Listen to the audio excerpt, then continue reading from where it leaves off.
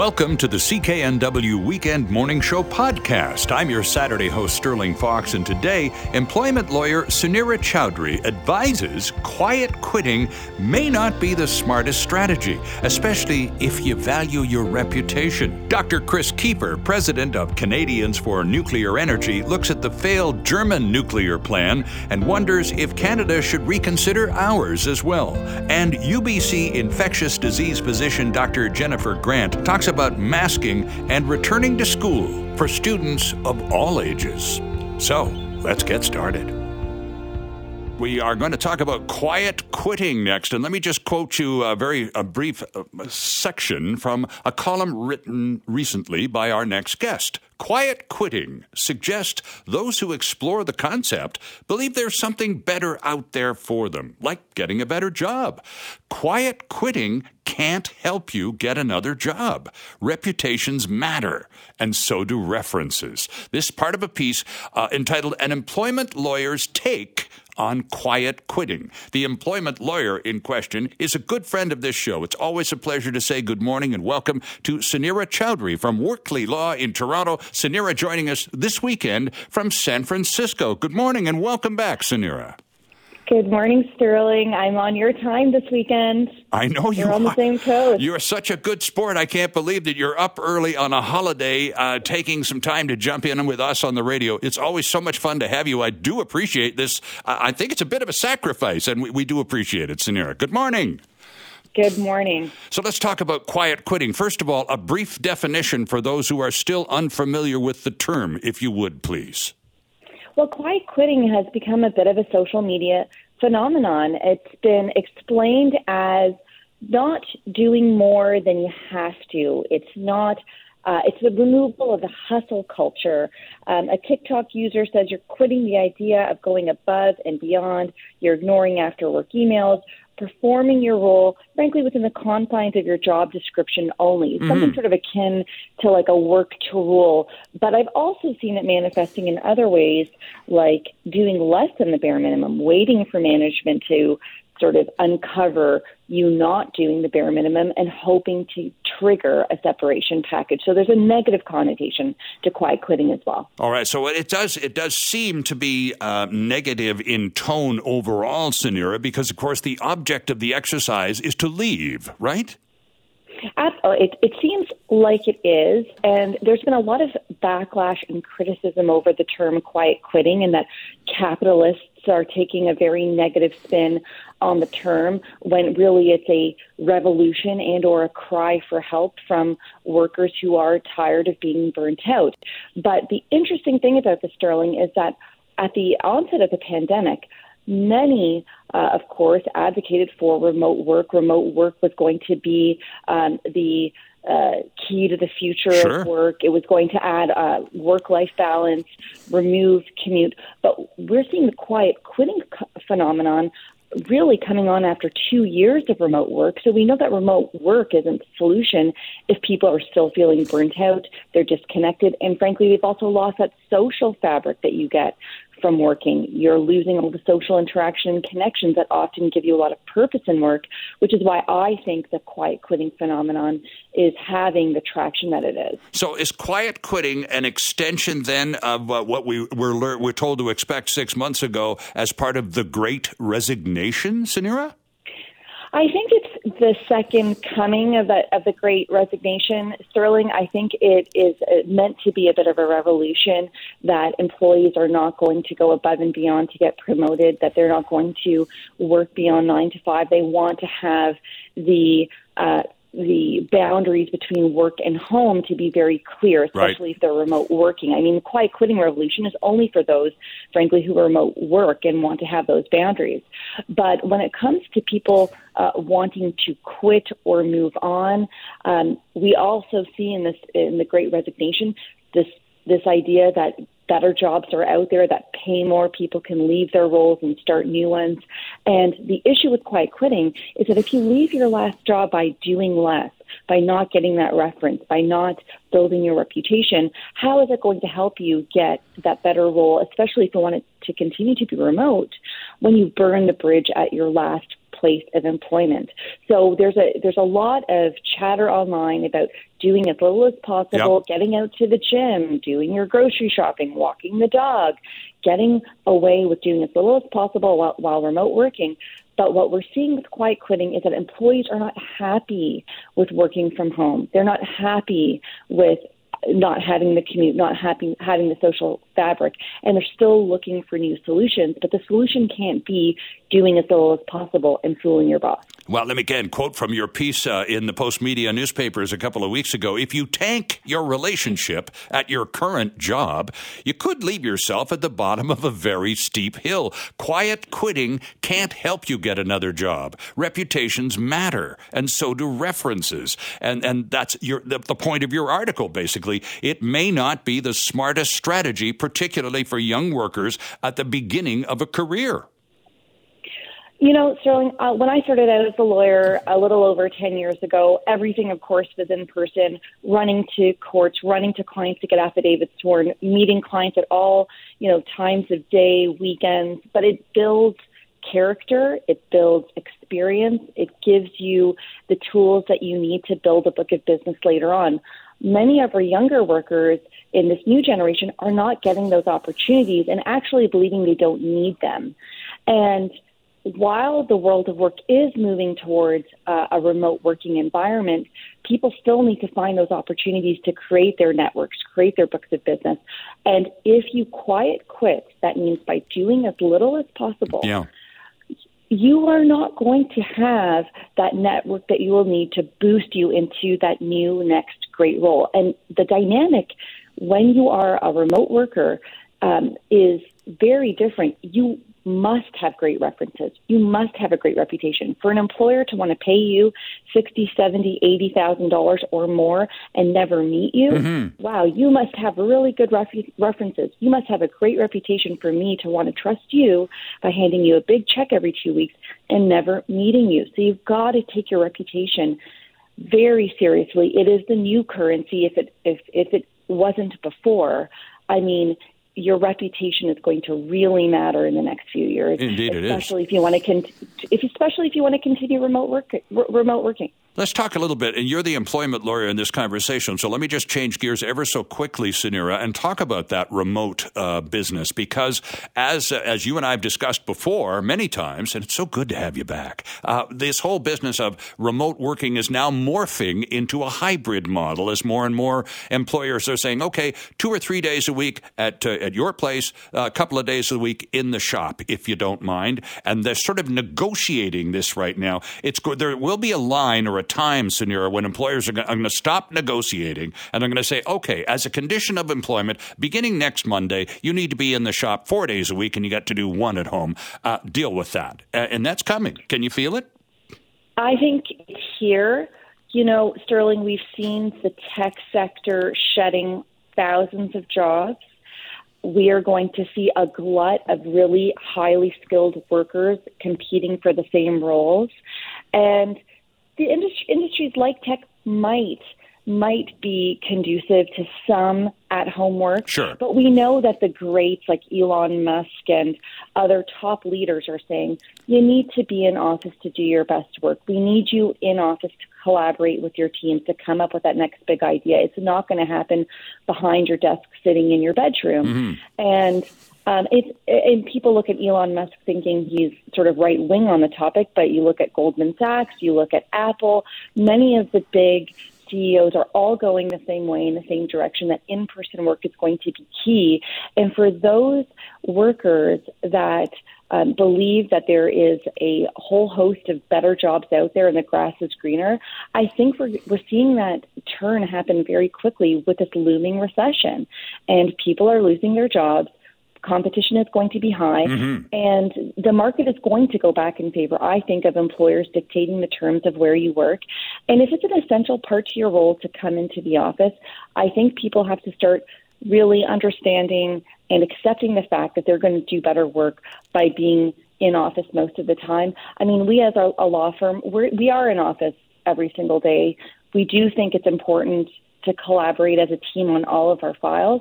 And we're really selective about who joins our team because of that, that is what we're doing. We may be in the minority right now, but I don't think I'm going to be in the minority for long. Indeed. And back to quiet quitting as a takeaway from this conversation, for which, again, we're very grateful. It's just not a strategy that works if you are particularly a young worker and you're looking to build a reputation. And the more dependent on remote work that you are, the more that reputation matters. So even if you're not terribly satisfied or happy with your current work circumstance, by working to rule and doing the very basic little and scraping by is not exactly a way to build the kind of reputation that when you go to apply for your next job and they call it your job and, well, it doesn't work very hard, doesn't have a real aggressive attitude. That's not what you want to carry forward, do you? No, and you know what? If you really want to shake things up in the world of work we're in, maybe offer to go in. Maybe offer to be there 5 days a week, because even if you aren't the smartest with the best track record and the best reputation, that's going to set you apart at this stage in the game. Remote workers, they are going to be a little more transactional. They're going to be a little more replaceable. Those coming into work, they are going to be the shining stars of the next few years in many industries. So if you want a great job, offer to go in. Quiet quitting does not empower employees. It adds to the growing resentment toward remote work and fuels its detractors. That's the final statement in the piece entitled An Employment Lawyer's Take on Quiet Quitting. The employment lawyer in question, Sunira Chowdhury from Workley Law in Toronto. And once again, taking time out of her vacation in San Francisco to join us on the radio here in Vancouver, for which we thank you, Sunira, and do have a wonderful rest of your holiday. Thanks, Sterling. Hey, it's Labor Day weekend after all, and the two of us are working. Makes sense. Well, at least somebody's got to do that part. Joined now from Toronto by the president of Canadians for Nuclear Energy. Always a pleasure to say good morning and welcome back to Dr. Chris Kiefer. Hey, Sterling. Great to be on. Thanks for having me. Good to have you back, Dr. Kiefer. Let's talk a little bit before moving to Canadians for Nuclear Energy. Chris, it might help our listeners understand the position you take with respect to encouraging nuclear for Canada, to take a look at a failed experiment, and one that the whole world is watching in real time. And we're talking about Germany, Chris, and the fact that they, to kowtow to the Greens politically, the Angela Merkel government deliberately took down the majority of Germany's nuclear capability in favor of deferring to Russian petro supplies. And we all know how that's ending, and it's not very well, and it's really not very pretty. So talk to us about the failed German nuclear experiment, please.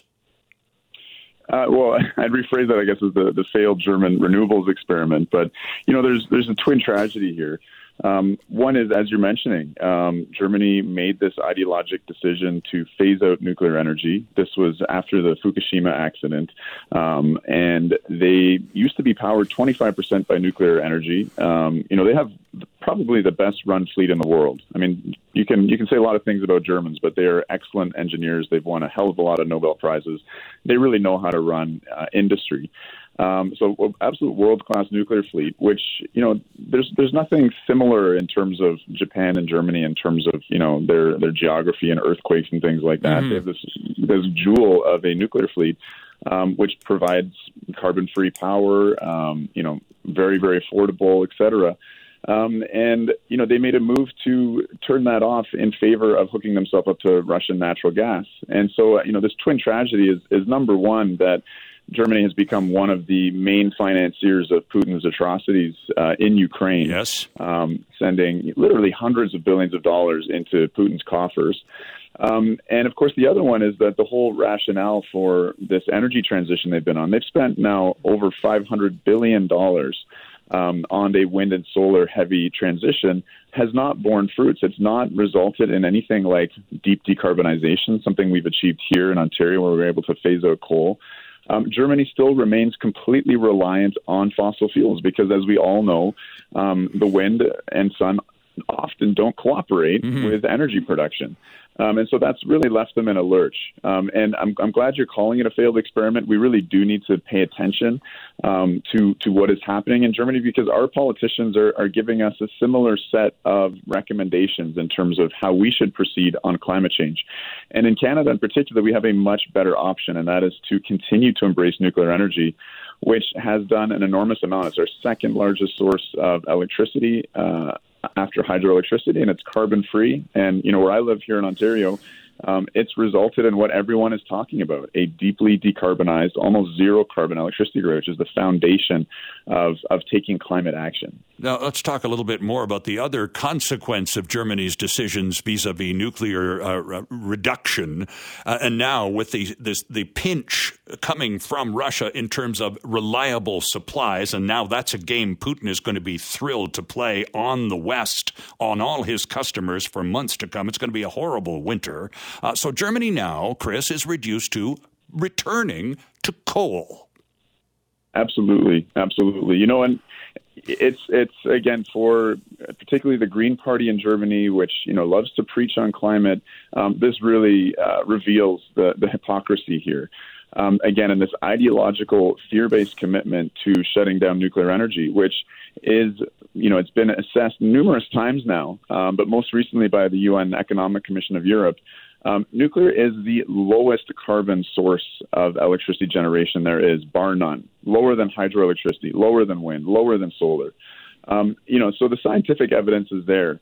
Coal is the worst. It is literally the worst, and not just on carbon emissions, but on air pollution and many other metrics. And Germany burns some of the dirtiest, worst coal in the world, called lignite. Super polluting stuff. I mean, these plants kill probably about 1,000 people a year each with their air pollution.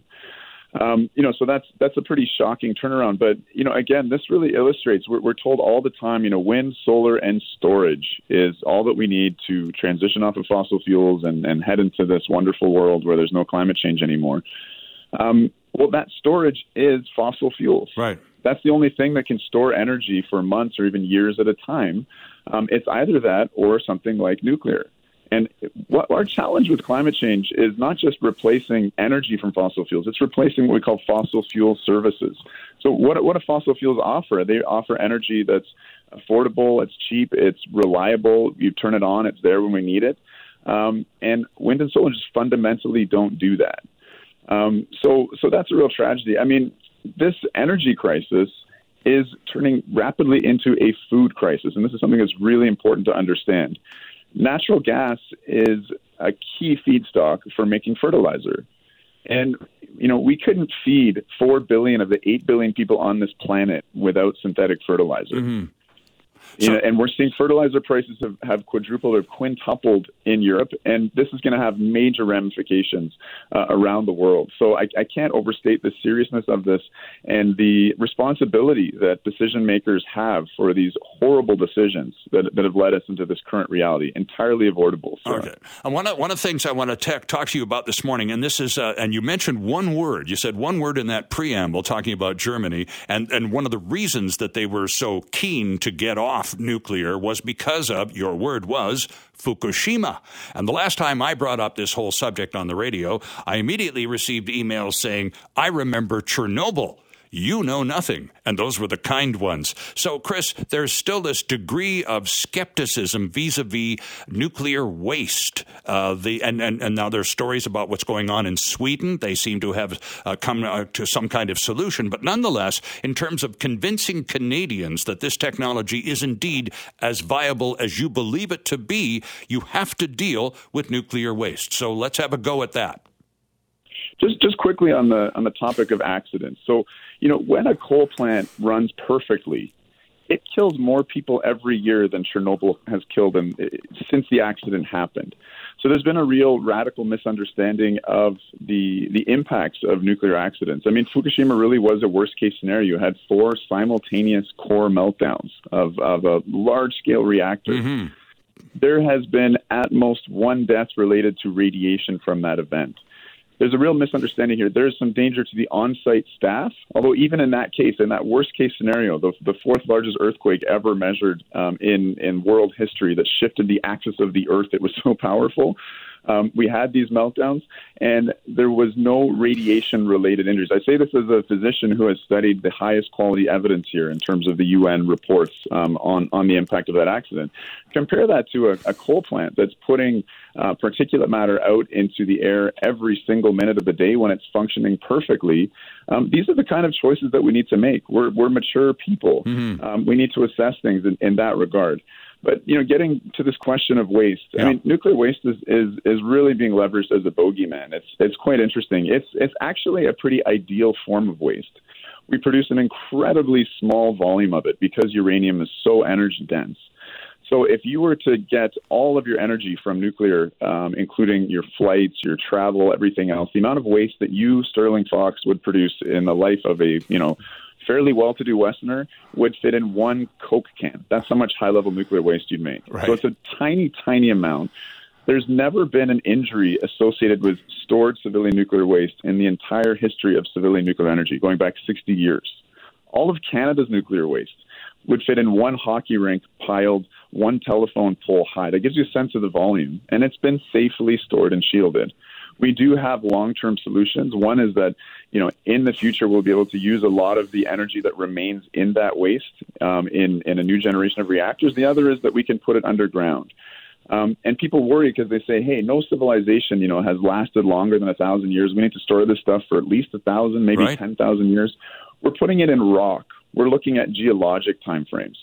And the rock that we're looking at right in my backyard here in Ontario, it only allows water to move a meter every million years. And that's the only way for this waste to get out of so many different artificial barriers. Again, a solid waste that would need to be dissolved in water and move through rock to get anywhere. It takes 1 million years for that water to move 1 meter. That's what really put my mind at ease about this, is understanding that the rock is the barrier, the geology is the barrier.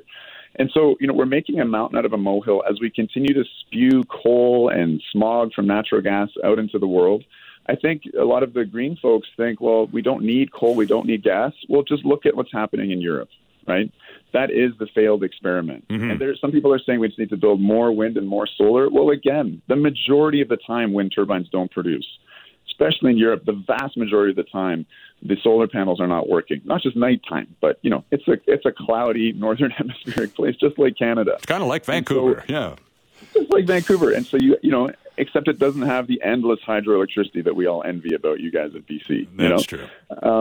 So we have to make grown-up choices here and look at things, but we really need to shift the narrative and educate, and that's why I'm excited to be on your program to be able to do that. Our guest joining us from Toronto, Dr. Chris Kiefer, the president of Canadians for Nuclear Energy. And Dr. Kiefer, on Thursday night down in California, in a debate that lasted well into the middle of the night, they decided to extend the life of their last nuclear power station, which provides about 10% of the overall power to the state. It was scheduled to close in 25. They extended the life of the nuclear station till 2030 simply to avoid blackouts. This is quite an attitude change for the government of California under Gavin Newsom. Would this suggest that attitude changes might be in the offing for the government of Canada? Yeah, the victory at Diablo Canyon, keeping that plant online for at least another 5 years, is a huge win. It's a win for Californians, it's a win for affordable energy, and it's a win really for climate and the environment. California, there's a great saying I heard recently, which is in the war between platitudes and physics is undefeated. California has passed a mandate recently that all new cars sold by 2035 will need to be EVs. Yeah, There'll be no more internal combustion engines. 3 days later, they asked Californians not to charge their EVs, this relatively small fleet they have right now, because the grid is under so much strain. Sure. So this bill was debated, but I have to say the vote was near unanimous. Between the House and the Senate, there were only 4 people that voted against this move to extend this nuclear plant. Part of this is because, the governor has, I think, presidential ambitions. Yes. He doesn't want in 5 or 10 years to be running for the presidency and his home state to be going through rolling blackouts, 5 or 6 times a year. That's not going to look good for him. But it is an amazing turnaround because this governor sort of built part of his political career on the promise to shut down this nuclear plant, again, for no good reason, simply to kind of appease folks that are on the green or on the kind of left-wing perspective. But it would have been disastrous, absolutely disastrous. In terms of blackouts, and again, every time a nuclear plant gets closed, it is not replaced by wind and solar because wind and solar don't do what nuclear does, which is stay on day and night and provide reliable power. So we saw that with the nuclear closure in New York and Indian Point, last year, and with Palisades this year, you just see fossil fuel use skyrocket. So I thank God they came to their senses. It's a lot of friends like myself who are involved in this strange new phenomenon of advocating for nuclear energy that we're involved in saving that plant. Interesting. Dr. Keefer, why is the government of Canada, particularly the Environment Ministry, so fiercely opposed to nuclear? Oh, God, Sterling, it makes no sense to me. As you know, I confronted our Environment Minister, Stephen Guilbeault, at the COP conference, COP26 for your listeners. That's the big UN climate conference every year. And I pointed out to him that in all four of the decarbonization pathways that this IPCC, the UN Climate Organization, puts out, all of them call for a dramatic increase in nuclear energy. Our environment minister has a long-standing history as an environmental activist. He rappelled off of the CN Tower, drawing attention to climate change, but he ignores the very inconvenient climate science that goes against his green ideology. So unfortunately, he's very influential. We also have Minister of Natural Resources, Minister Wilkinson, who is really taken to this idea that hydrogen is somehow going to, be the fuel of the future. And it's an incredible example of energy illiteracy. This idea that, hydrogen can be substituted for natural gas. Natural gas is an energy source. Hydrogen, we have to make it. It really doesn't exist in nature. And it's incredibly energy intensive to make, and it's incredibly hard to ship and store. So just to give you an example, when the German chancellor visited last month, the government, rather than announcing plans around trying to bail out Germany with natural gas, they said, we're going to set up a big wind farm with electrolyzers that will turn water into hydrogen. We're going to turn that into ammonia. We're going to ship that across the Atlantic. You will turn it back into hydrogen and burn it in your power plants. This is so anti-environmental. You just have to think about all of those conversions, all of that shipping. And this is when Germany has 3 great nuclear reactors that are putting an enormous amount of electricity onto their grid that they're just planning to shut down willy-nilly. And we had our natural resource minister defending the German decision to shut down their nuclear plants in the worst energy crunch since the OPEC crisis and entertain them with this absolute delusion around, hydrogen being something that will bail them out. I think, similar to what we saw in California, physics will win in the end. We're seeing around the world a huge turnaround. Germany is seriously reconsidering not phasing out its remaining plants. Sure. Belgium had a plan to be off nuclear this year. They've delayed that by 10 years. Korea has said we're actually going to stop building renewables and we're going to build more nuclear. Japan is planning on building new nuclear and bringing all of its old plants online. When fossil fuels are expensive or scarce, that's when nuclear really thrives. When fossil fuels are expensive and scarce, that's when renewables really do not shine. And we see them for the failed experiment that they have been. Chris Keefer, always a pleasure, sir. I'm fresh out of time and grateful for yours on a holiday weekend. We almost had a chance to have a coffee on your last visit to Vancouver. Let's make that happen next time you're wise enough to take some vacation time and hit the West Coast. Thanks again for this morning. Always a pleasure. Great to be on, Sterling. Thanks for having me.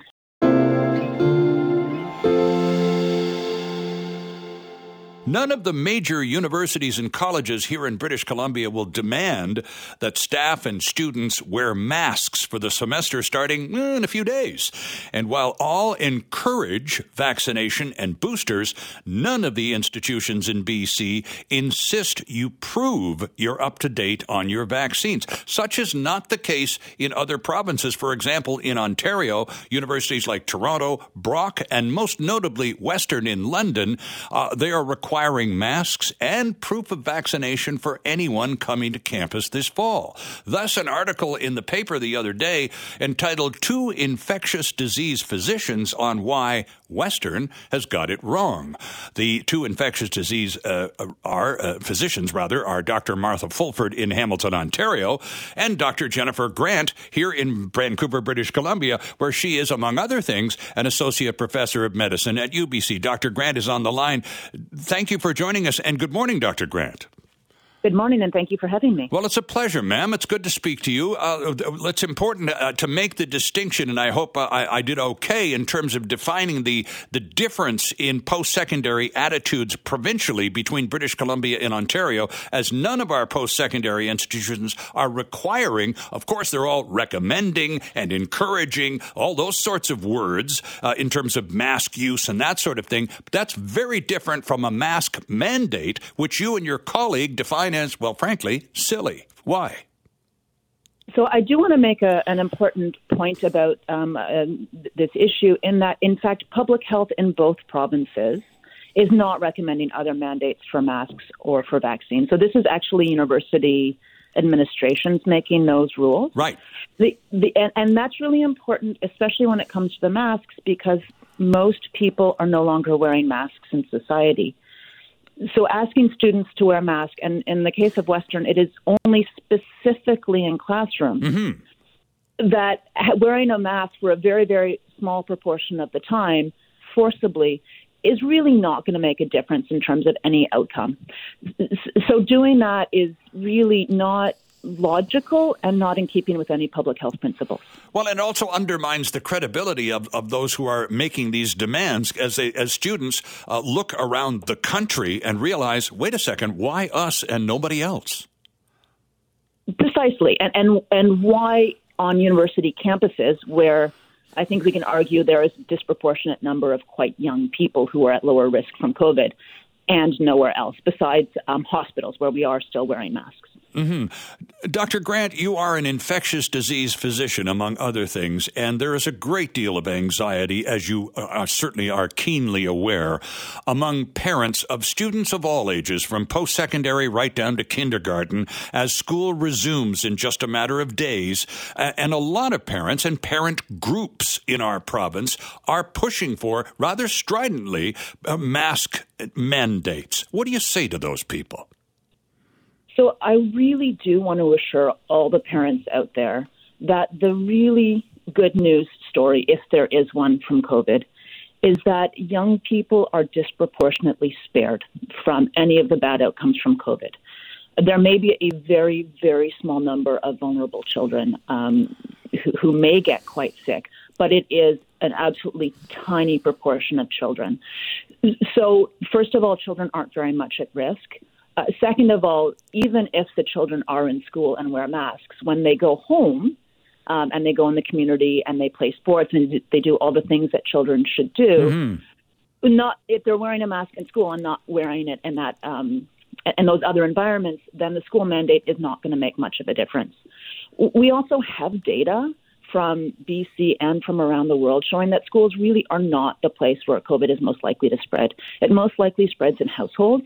So masking in schools is not going to make any sort of difference in terms of the long-term outcomes for children. And a lot of schools and boards of education have invested considerably over the last couple of years, Dr. Grant, in remedial applications, air filtration systems and that sort of thing, which can't at all do anything but benefit any environment, correct? Oh, absolutely. Air quality is a really important aspect of making school a comfortable place, regardless of COVID. And there is some suggestion that it may be beneficial for reducing the risks. I want to take just pick on a sentence that you and Dr. Fulford included in your article a couple of days ago. Quote, boosters provide little to no direct benefit to most young adults. However, taking away education and connection to community has harms that will last for years. But it's the first part of that sentence, Dr. Grant. Boosters provide little to no direct benefit to most young adults. This, again, seems contrary to the information we've been fed for the last couple of years. Booster, booster, booster, go for it. Do it, do it. So tell us about this. Right. So that's a really important point, and thank you for asking it. The issue is that there are people who definitely benefit from boosters. Those are people who are vulnerable for some reason, either by age or medical condition.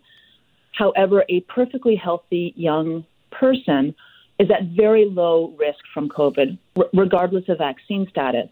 And so even if the vaccines are very effective relatively, absolutely they make little to no difference. And once you've had one or two shots as a healthy young person, the value add of each additional booster becomes lower and lower, especially for those young people who have been infected, which most people have.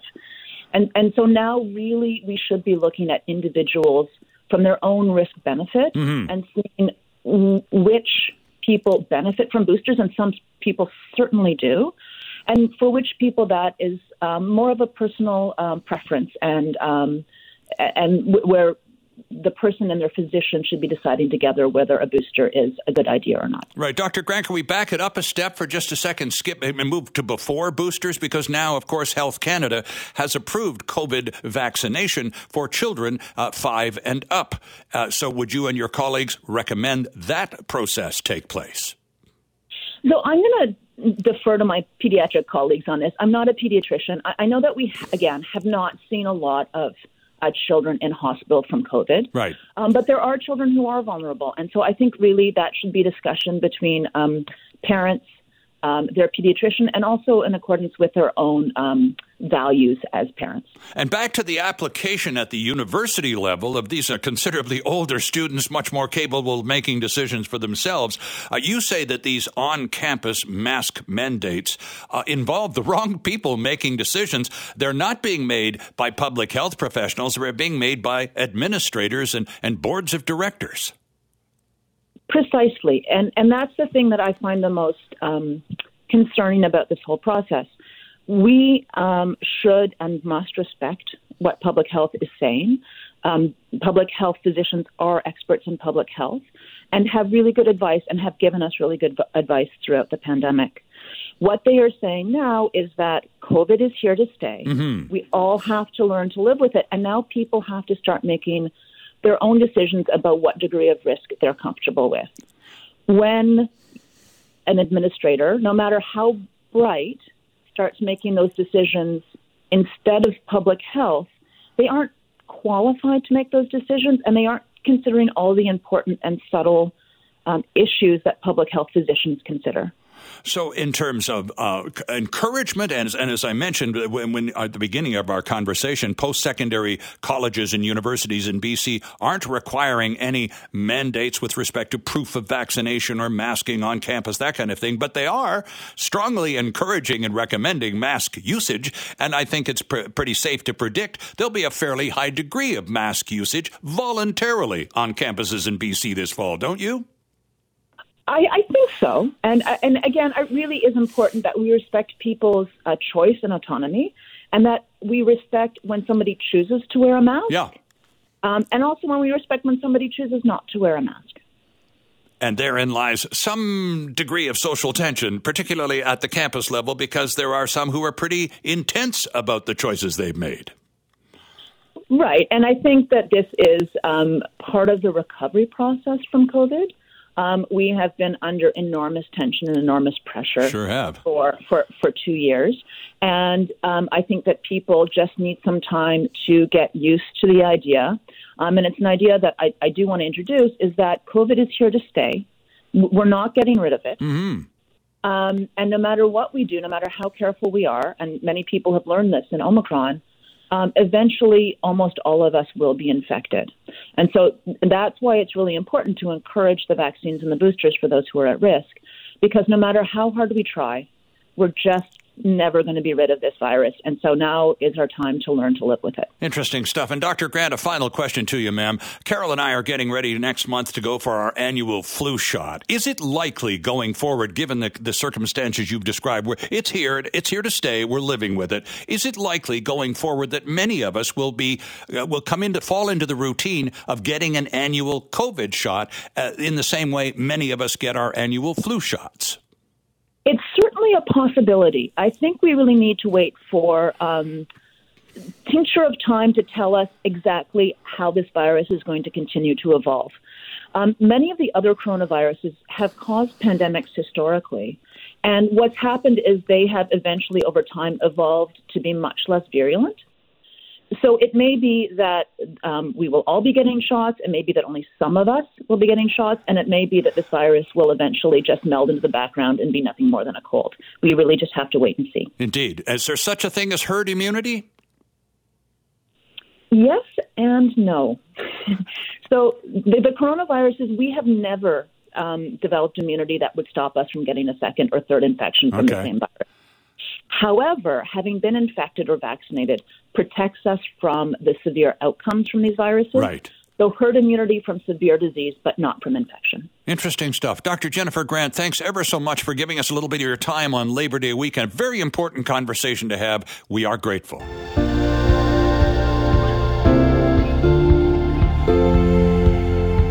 Thanks for listening. Don't forget to subscribe wherever you get your podcasts or listen to us live, 6 to 9 weekend mornings. I'm Sterling Fox. Have a great week.